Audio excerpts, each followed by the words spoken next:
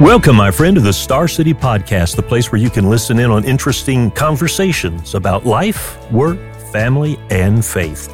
I'm your host, Brian Smith, and today we're talking about one of the historic and fundamental foundations of the Christian life, and that is God's call to be together with Him and His church in what we do and how we choose to live our lives. My guest today is a friend of mine who is a physician and has heard and received God's calling in his life to become an overseas worker. Clifford, welcome to our podcast today. It is great to have you with us. Thanks so much, Brian. It's a joy and honor to be with you too. You know, Clifford, from the very beginning when a person becomes a Christian, they come to know the Bible's teaching about lostness and salvation offered only in God's Son, the Lord Jesus Christ.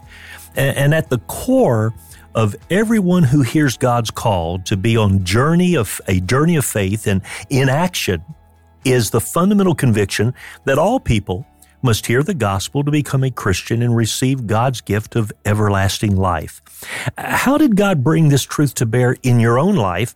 And tell us what it means to know that you might be the first person that someone has ever met who pointed them to this amazing truth. So this truth really became real to me as the Lord became real to me, Brian. The Lord saved me when I was a teenager and used both my mom as well as many people at this church to allow me to know Jesus and to allow me to know the things of Him and to have a desire to read His Word. And I think it was from that foundation and then, of course, coming to know Him, desiring to follow Him, that, this desire to go wherever He wants me to go and serve Him, however He wants me to serve Him, came into being. I think when I think about, sharing these important things with other people, sharing our faith with other people, I'm reminded of a story when I was living overseas. A man came up to some of my friends as we were working together, and he was providing a meal for us, actually. And just started asking us questions. What happens at this place? What do you guys do? And we got to share with him, this life happens here. We are believers. We love Jesus. We read Scripture together. We study God's Word. We love Him. We want to worship Him. And he said to me, "Is it okay if I come?" And I said, "Certainly." So I wasn't sure whether he would show up, but he did come when he said he was going to come. And that evening, we were studying through the book of Hebrews, and my friend sat next to me, not a believer at that time, but after the message was over, he took me aside and said, "I cannot believe the things that I'm hearing. This is wonderful. Is it okay if I come back next week?"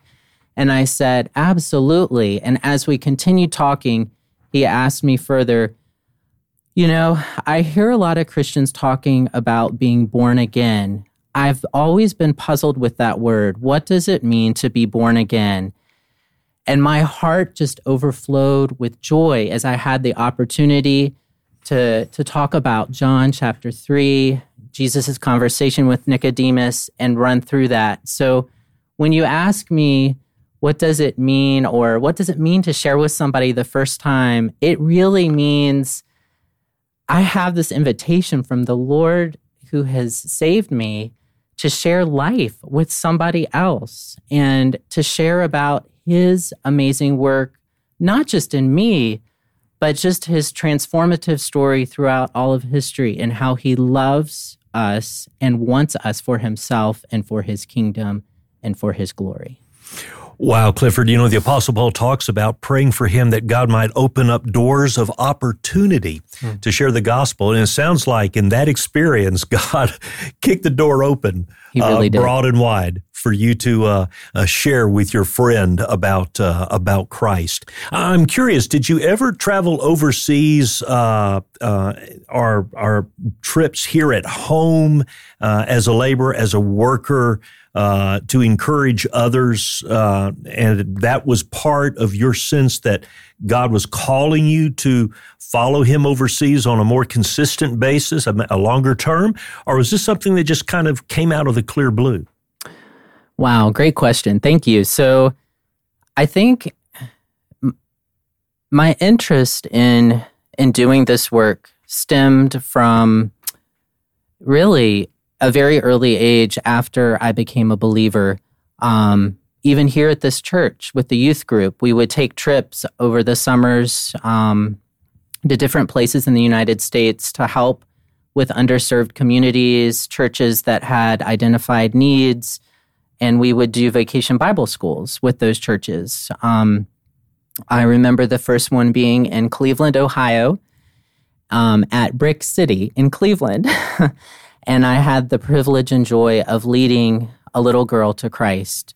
That was my first experience. And I think with the help of teachers here and with certainly the power of the Holy Spirit, I became more aware of how to share from my heart, how to share effectively, and how to walk alongside of people who are coming to know Christ for the very first time. But yes, trips have been important. I really think as a physician, and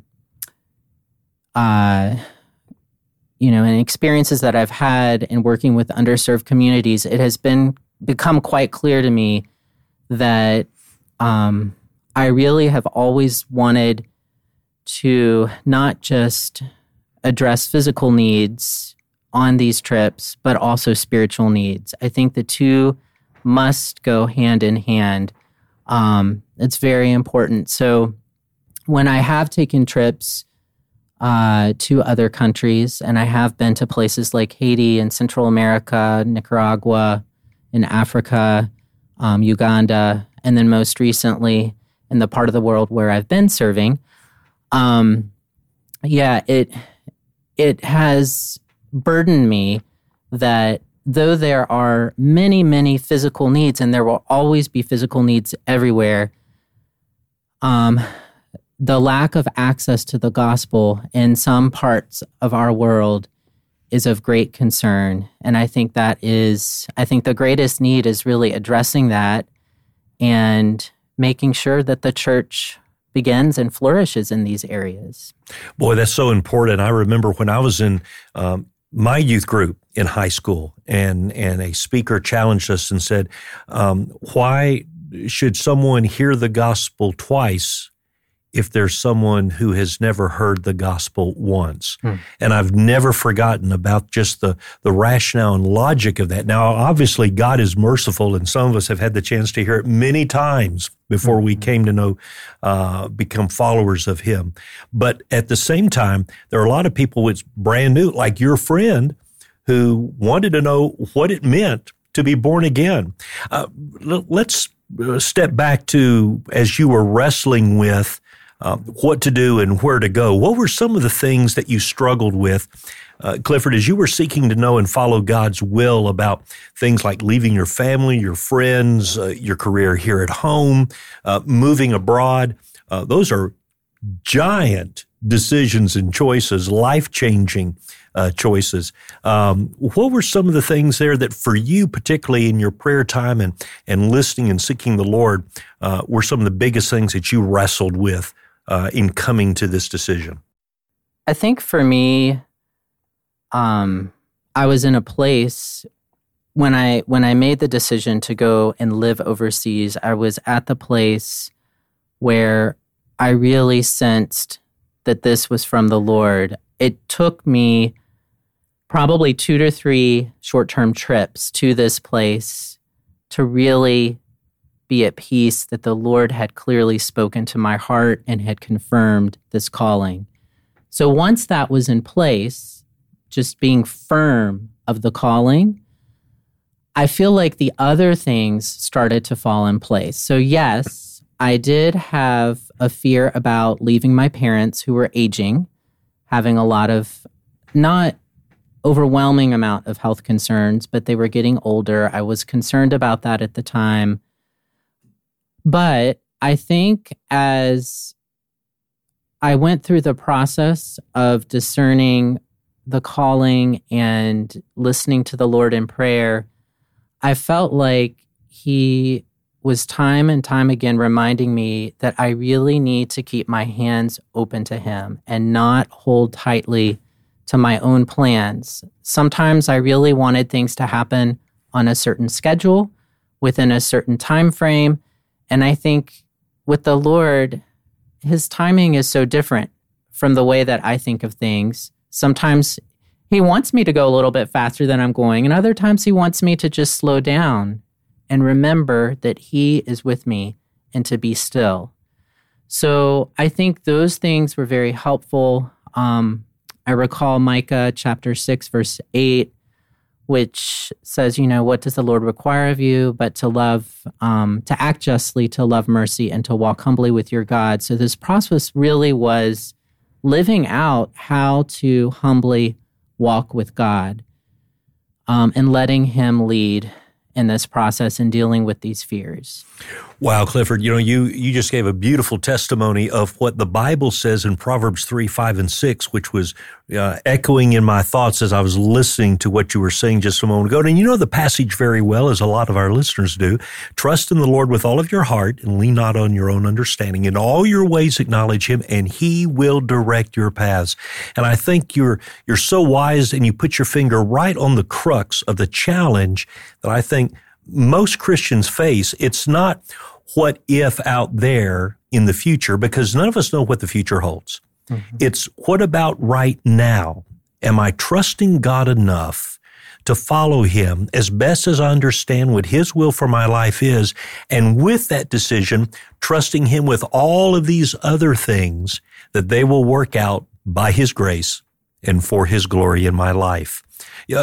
As we wrap up our time together, boy, this has been great, and I hope at some point in the future God gives us another opportunity to talk again. I think this will be a very encouraging conversation for a lot of people to hear.